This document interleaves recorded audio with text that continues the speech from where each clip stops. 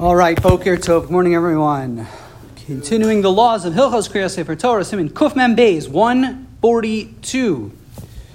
The laws of Misha Karavita, someone who makes a mistake while laning.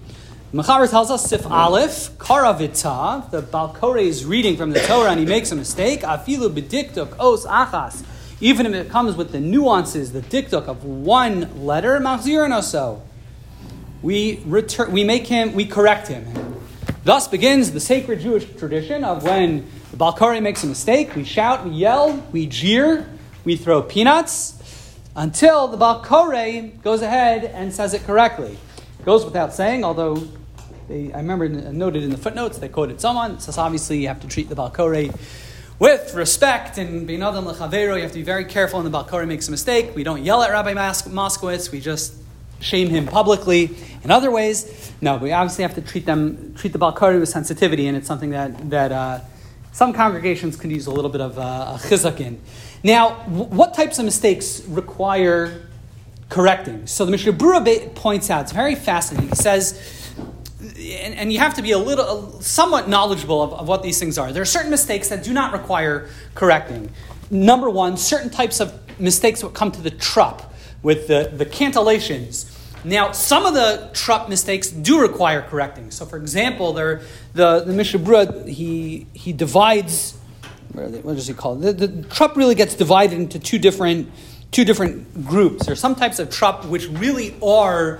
They sort of indicate certain forms of punctuation. So, classic, simple examples would be asnachlas and sof pasuks. These types of things serve as commas and like kind of periods, and if a person doesn't put that in the right place, that does require correcting, as well as some of the other trup. If you read it mispunctuated, it changes the meaning of the psukim and does need to be corrected.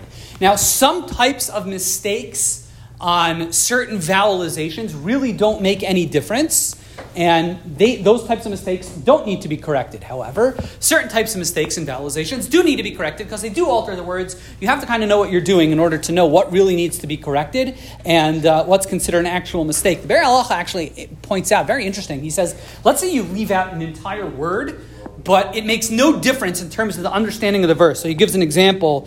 He says, let me see where the example is. He says, the verse says, for example, Ki ani hichbadati, for I have hardened. Let's say you left out the word ani. Ki hichbadati. It means the same exact thing. I have hardened. So the understanding of the verse has not changed at all. So the Be'er Halacha says, in that kind of situation, we do correct you because you left out a full word. Even though the word doesn't really make any difference, the halacha is he should be corrected. Fine. Okay, great. So you need to be somewhat knowledgeable of what types of mistakes change the meaning of the word and therefore requires correcting. Do we require correcting in all situations? So the Be'er Halacha explains very interestingly. He says, on Shabbos as a congregation, we have a responsibility, a chiyuv, an obligation to read the entire parsha.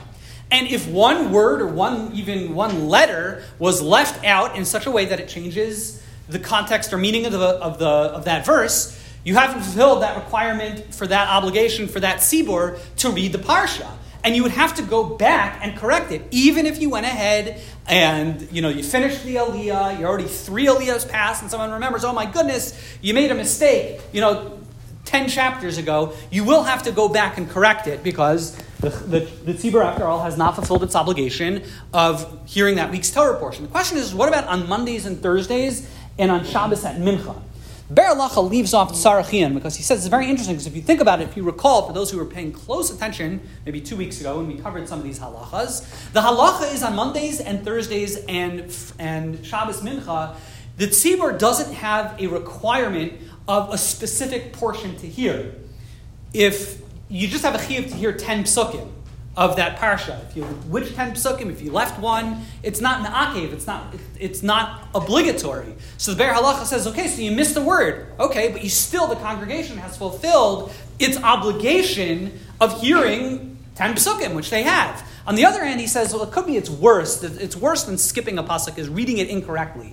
He brings a proof in that. It could be that if you actually said it incorrectly, it's even worse, and it blows up the whole thing. He ends off Sarachian, he's not sure. I believe the common practice from what I've seen is on Mondays and Thursdays or Shabbos at Mincha, if the Baal Koreh makes a mistake, we will correct him, But if we catch that mistake after the aliyah has ended, we don't require them to go back, because then we'll rely on the leniency, the kula of the Be'er Halacha, who says, it's very likely the tzibur doesn't have that actual responsibility of hearing that laning, and I believe that is the common practice. Mincha this evening is at 7:25, and I want to wish everyone a wonderful day.